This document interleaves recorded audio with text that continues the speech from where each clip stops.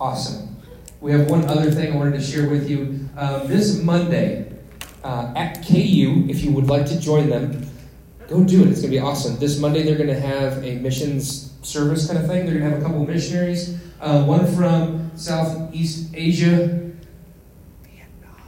You're not allowed to say that in the microphone. Anyway, in Mozambique, they're going to have a couple of couples that'll be there, and they'll be talking to you or to people that are there.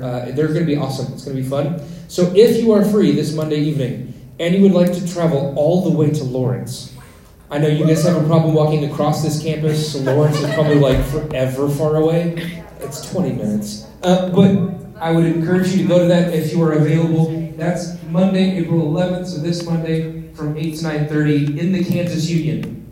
There are 2 unions on KU's campus. The Kansas Union is the one with, there's a Jayhawk out front, and across the street is Moses. It's the religious studies building, and there's a statue of Moses. It's at the top of the hill. The one at the bottom of the hill, I forget what that one's called. The one at the top of the hill, where you can walk out the back of it, and the football field's there. That's the Kansas Union. Those of you that are like, you're probably not going. That's okay.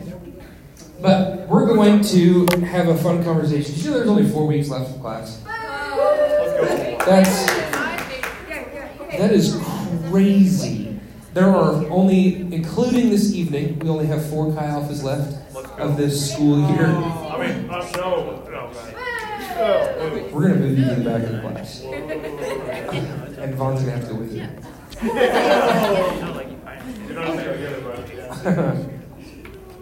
So the next 3 weeks, we're going to talk about 3 different words, and this first one is find. So in Chi Alpha, if you are part of Chi Alpha, one of the things that we like to encourage you to do is these 3 things: to find, to fight, and to feed. It's to find other people, to fight for them, okay? Not with, okay? This is not Fight Club. Because we want you to talk about this, okay? So you fight for them. To fight for them and then to feed them. Now, obviously, that's twofold, yes. In fact, that means you could actually feed somebody, like food, like legit food. This isn't like a super spiritual, like, feed them the Bible all the time. Okay, Bible's good, something like that, but also like real food, but also Scripture, also Jesus. So, we're going to jump into this, but we are going to start in the book of Exodus. How awesome is that? Okay, so, do not get freaked out by the amount of verses that we're going to read, okay? It's not that big of a deal. You can walk across campus quicker. No, I can read this faster than you can walk across campus. It's probably actually about the same for some of you who are really quick. But Exodus 26, 15 through 36, this is actually the dedication or the instructions for the tabernacle. So if you don't know what that means, so the Israelites are in the wilderness. They're literally wandering around the wilderness, and God is giving Moses these instructions on how to build this building called the tabernacle. It's a really fancy word for tent. How to build a pretty tent, and it's going to be the place where God meets people. Okay, that's really what it is. Or maybe in our English 21st century, what century is this? 21st century? Sure. 20th, I don't know what it is. In the 20s, thousands. Okay, church, okay?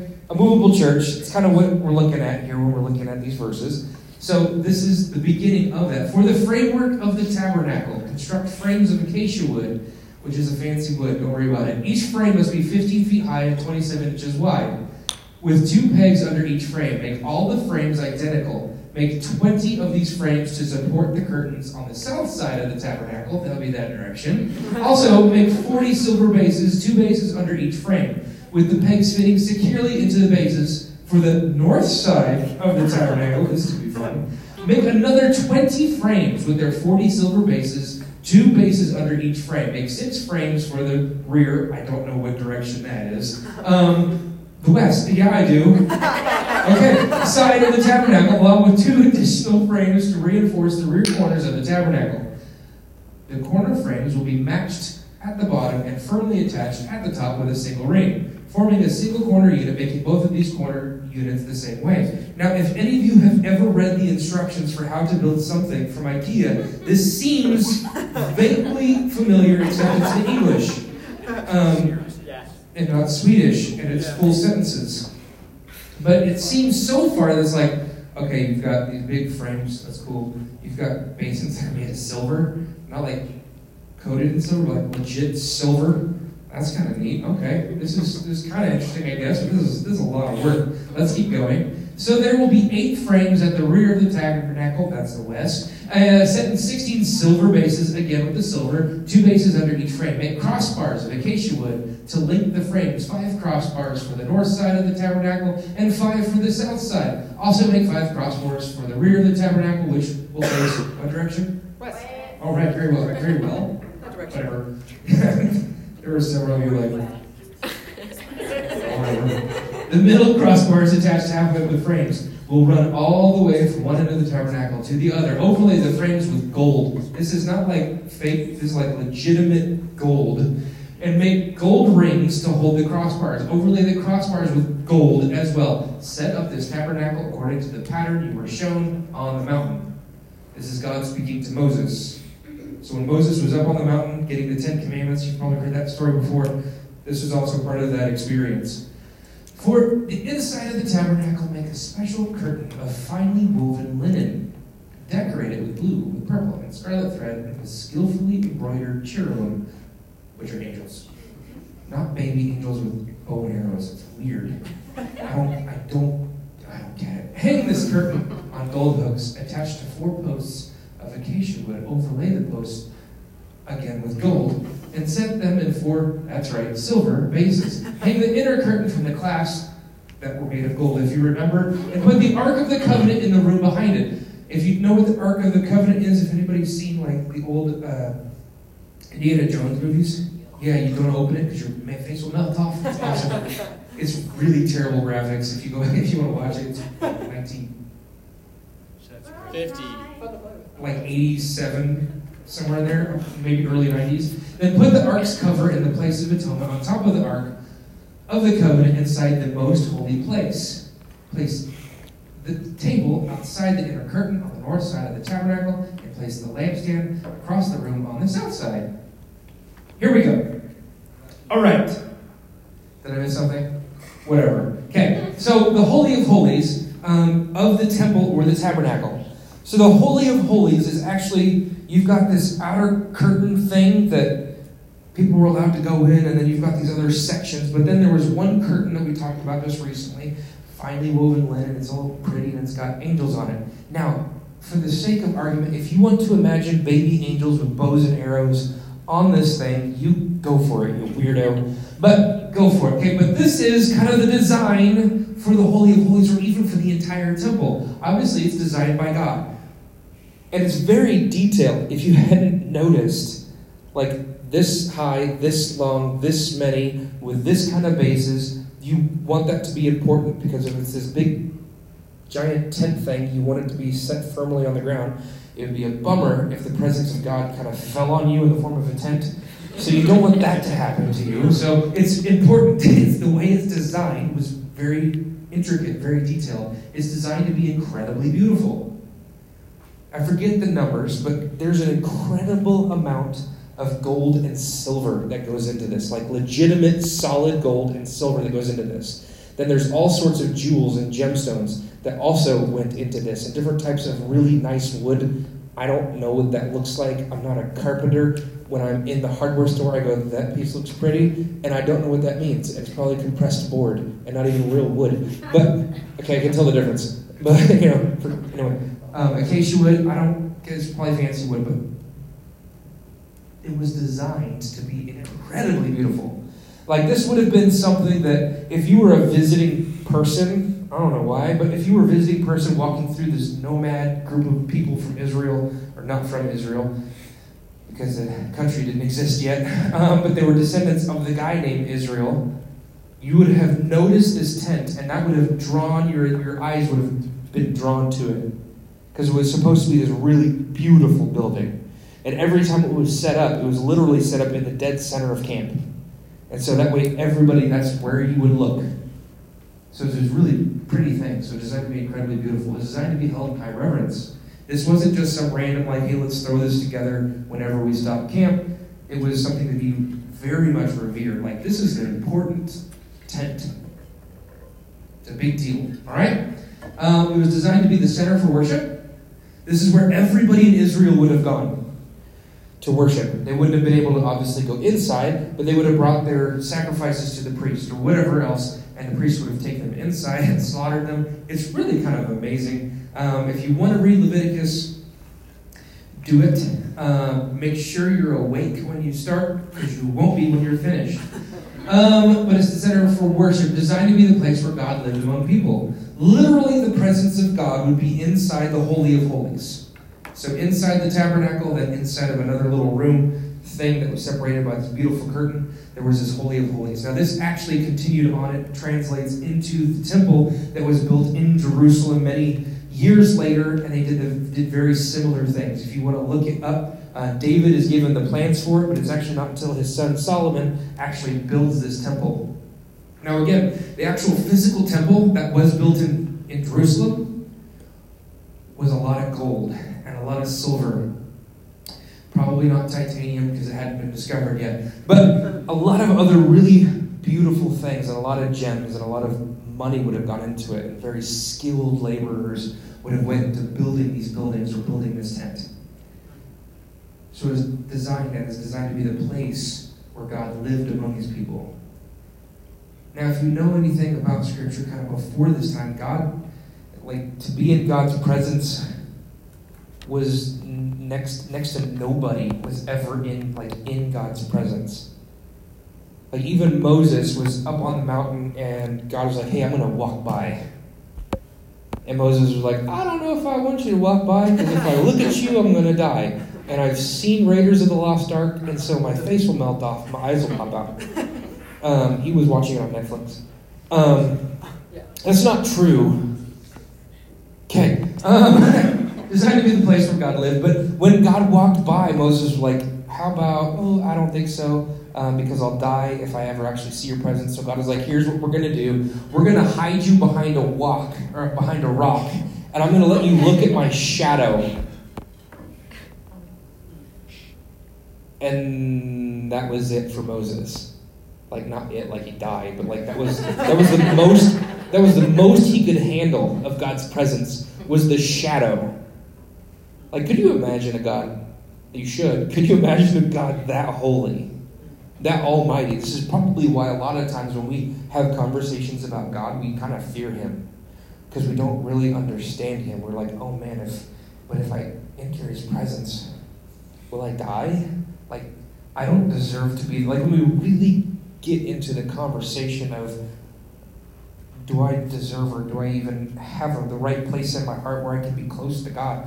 Usually the answer is no. Like, if we were really to be honest, it's like, I don't think I want to be in God's presence, especially if we're looking at the Old Testament, because people died when they weren't, like, holding it in high esteem, when it wasn't the center of worship, when they didn't design it to be incredibly beautiful. Like, all these things, like, when it was taken for granted, people died in God's presence. Yeah.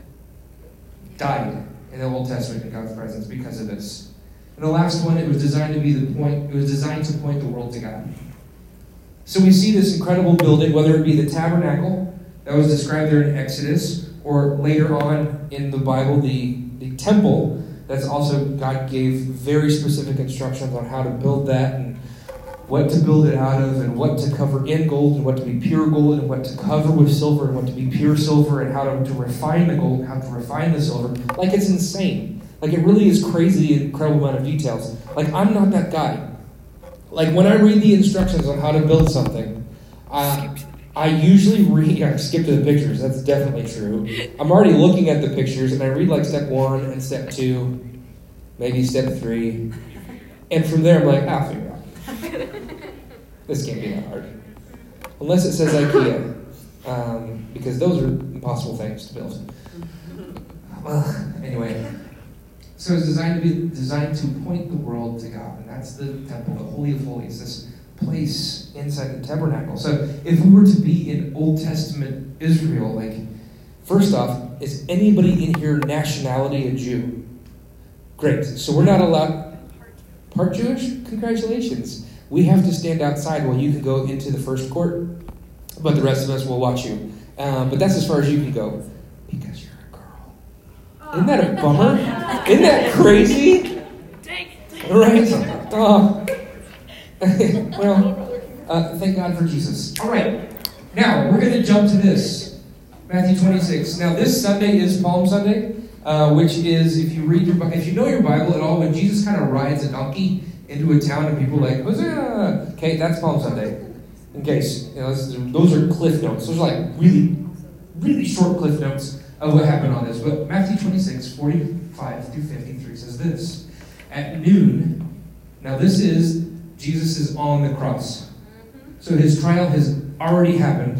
His illegal trial, by the way, has already happened. He's already on the cross. At noon, darkness fell across the whole land until 3 o'clock. Can you imagine for a second, at noon, all of a sudden, light goes away for a few hours? That would be kind of freaky. About 3 o'clock, Jesus called out with a loud voice, Eli, Eli. That word, it's a transliteration of the Hebrew, and I've heard it pronounced many ways, and you're not going to hear me pronounce it tonight. Which means, my God, why have you abandoned me? Some translations say, forsaken me. Now, I would bet that most of us in this room have probably felt that way at one point or another, that you have felt abandoned by God, right? Or you have felt forsaken by God. And then some of the bystanders misunderstood and thought he was calling for the prophet Elijah. One of them ran and filled a sponge with sour wine, holding it up to him on a reed stick so he could drink. But the rest said, wait, let's see whether Elijah comes to save him. That's a crazy thought. Hang on. Let's see if this guy who said he was Jesus, like the Christ, the Messiah, just give it a second. Let's see if the Messiah actually comes and saves him. Could you imagine if that happened then? Okay. Then Jesus shouted again, and he released his spirit. At that moment, the curtain in the sanctuary, that curtain, that's super ornate, that's made with pure linen, that's got all these amazing things sewn into it, it's super delicate, and nobody could go into the Holy of Holies but the high priest, once a year. At that moment, the curtain in the sanctuary of the temple was torn into from top to bottom. Like, who was in the temple that saw this and lost their freaking mind? Okay, remember? One guy, the high priest, once a year was allowed to go in there. You're chilling, doing your priestly things because you're the peon that didn't get to go to the crucifixion. And you're sitting there, and all of a sudden, this curtain rips. Not from, you pulled it, he was cleaning, he pulled the thread at the bottom, and it's gone. Okay, that's not what happened. It says from the top to bottom. So you're standing there cleaning, you're standing there doing whatever, you're killing a goat. I don't know what he was doing. And this curtain rips in half from top to bottom. Whoa. Yes, whoa. That's the correct reaction that the writer's trying to get from Matthew. Whoa. This is so weird. The earth shook. Rocks split apart. Just, rocks splitting apart. No big deal. This one's crazy. And how come we don't, really focus on this sometimes? And the tombs opened. And tombs, this isn't Jesus' tomb it's talking about. Random people. Grandma is coming for Easter dinner. Again, you better have gotten the gravy right. The tombs... That was terrible. The bodies of many godly men and women who had died were raised from the dead. They left the cemetery after Jesus' resurrection, went into the holy city of Jerusalem, and appeared to many people. Dude, that's weird. That's weird. That's where zombies come from. All of the stupid World War Z movies, all that stuff is from the Bible. Okay, that's not, please don't repeat that. That's not accurate. But this is nuts. Because if we go back to Exodus, and we go back to the other part, because I can't think of it off the top of my head, in the Old Testament, where God gives David the designs for the temple, super intricate. Very detailed. We just talked about them. These beautiful things. And then God has people make these things. And then God, when Jesus dies on the cross, goes, that was a really pretty linen tapestry that you made. I'm going to rip it in half, suckers. And just tears it in half like it was nothing. I hope you ask yourself this question. Why? Why would God do that at Jesus' death? What is the purpose? What is the reasoning? 1 Corinthians 6:19-20 says this, don't you realize that your body is the temple of the Holy Spirit who lives in you and was given to you by God? Do you not belong to yourself? For God bought you with a high price, so you must honor God with your body. In the very last chapters of the Bible, John writes this about his vision of heaven after Jesus returns in Revelations 21-22. It's the entire 2 chapters, so we're not reading that tonight. He sees an extraordinary depiction of a new city of God, but something is conspicuously missing. There is no temple in the city. Now, this is a big deal for a Jewish guy to be writing something about a holy city and there not be a temple. Because the temple was the center of everything in their lives. But in this new city that he sees a vision of, there isn't a temple. Why? There is no temple in the city, and why would there be? Jesus is right there with his people. As we look to the end of the story, what we lost in the beginning is restored. God himself dwelling with his people.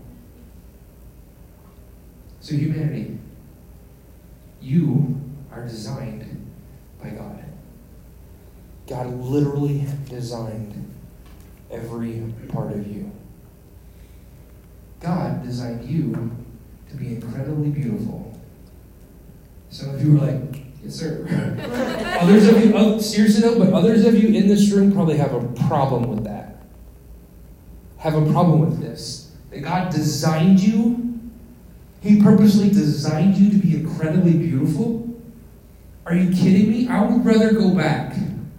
So looking at the details for the tent back in the wilderness or the temple back in Jerusalem, that would be easier for me to understand. God spent more time on you. God put more detail into you than he did into the old temple. God designed you to be held in high reverence. This is all humanity. Anytime you treat somebody, or anytime somebody is being treated as less than the image of God or an image bearer of God, it is anti-gospel or anti-Christ. That's whether I do it or you do it. That's whether CNN does it or Fox does it. It doesn't matter who is doing it. You're denying the image in which somebody was created by the Creator. You are designed to be held in high reverence. You are designed to be the center for worship. Not the center of worship. Not like, keep talking about me being beautiful. No, you are designed to be the center for worship. Your entire being, you are created to be the place that worships God. You are designed to be worship to God. You are designed to be the place where God lived among people. How do people recognize Jesus? It's through other people. It's through other people who are trying to be like Christ. Christian, the word Christian is you look like Christ. It was supposed to be a derogatory term back in the New Testament, but apparently we Christians were like, cool, we'll go with it. Christians, sound good. We are designed to be the place where God lives among his people, not in a building that you go to on Sunday morning. As a pastor, I can say that. But I can tell you almost every other pastor that I know would say the same thing. The building that you go into on Sunday morning, while it is a place where you go to meet with God, so is this room. It's not this room that holds any power. It's not your church that holds any power. It's not a sanctuary that holds any power. Why? Because the temple veil was torn in half at the death of Jesus, so his Holy Spirit could be in this room tonight. So at the beginning of service, when we say, let's pause for a moment and recognize that the creator of the universe is here, it's because he is. Yeah. Yeah. And you're not dying. Yes! Huzzah! You are designed to point God, or point the world to God. I really hope you get this, but this is literally the exact same PowerPoint as the one about the tabernacle. Go back in your Bible, read all the details about the tabernacle. Read all the details about the temple that's supposed to be in Jerusalem. Those details are minor and insignificant compared to how God designed you and your purpose on this planet. You are supposed to be the dwelling place of God. Now, I don't treat mine super well all the time. It should be a conviction. It should be a conviction here and here. Right now you may be sitting there and you're like, really? Is God? That's supposed to happen. That's the Holy Spirit nudging you saying, hey, let's clean these things up. But guess what? You're already in the presence of God, so you don't have to do anything to get there. Right. You're just there. Yeah. You're there. You can literally go, Jesus. You go, yes. Maybe not quite like that. Hopefully not, yes. Hopefully not that weird. I don't know.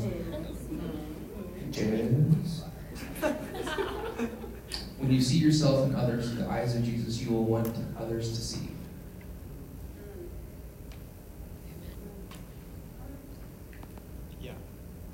Your purpose, Matthew 28, 19 and 20, Great Commission. Go into all the world, make disciples of all nations, baptizing in the name of the Father, the Son, and the Holy Spirit. Found people, find people. It's just fact. It's just what it is. Maybe you're like, man, I don't know how to talk to people. I don't know how to get more people interested in this Jesus thing. I don't get it. Okay. It may be difficult. This is another reason why I'm going to go ahead and plug the missionary service that's at KU on Monday night. Go talk to some missionaries in a country not America. There are stories. I wish I had time to tell you all of them, but there are stories of missionaries in countries around the world that literally work their entire lives to see maybe 1 or 2 people fall in love with Jesus. Maybe 1 or 2 people.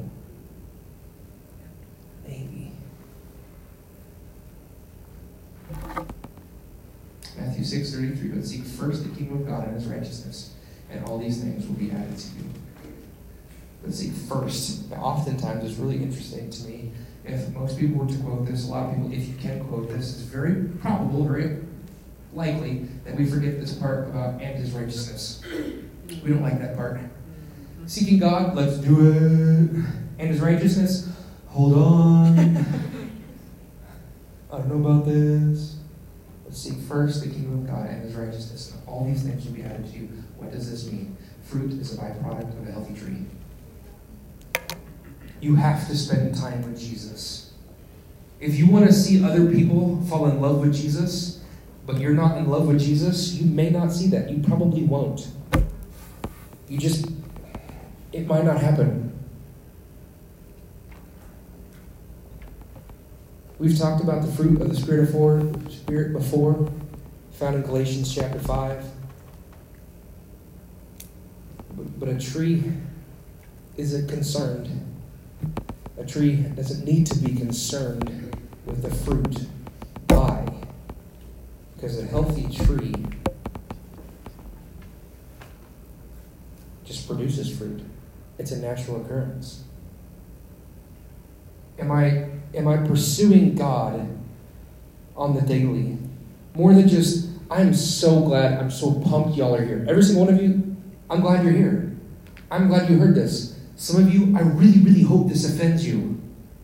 Not me, I hope the gospel offends you, because this offends me. This is hard to say stuff like this, because I'm not there. There are times in my life where the byproduct, what I produce, is not healthy. And that's why we have this body of believers. Got a little orchard in here. Thanks, Pastor Jared, for that reference. Right? It was wonderful. Half of you were like, what? It's okay. But fruit is a byproduct of a healthy tree.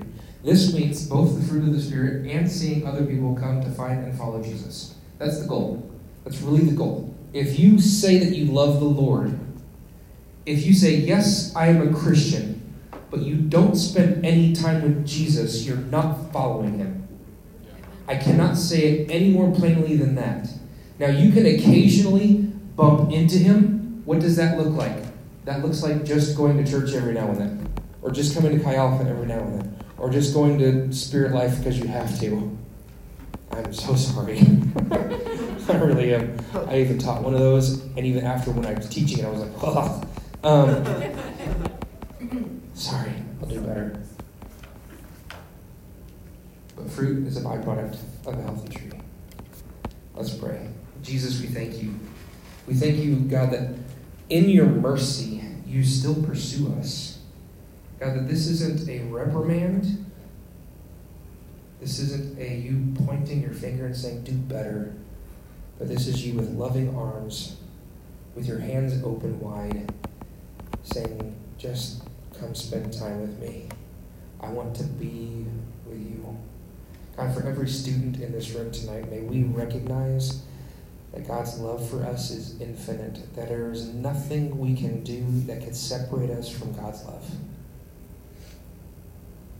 No amount of sin in our past, no amount of failure, no amount of anxiety, no amount of fear, no amount of anything that we feel separates us from God. It just doesn't.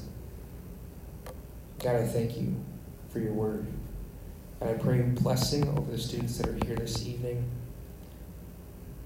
We thank you, God, for you are amazing. In Jesus' name I pray. Amen.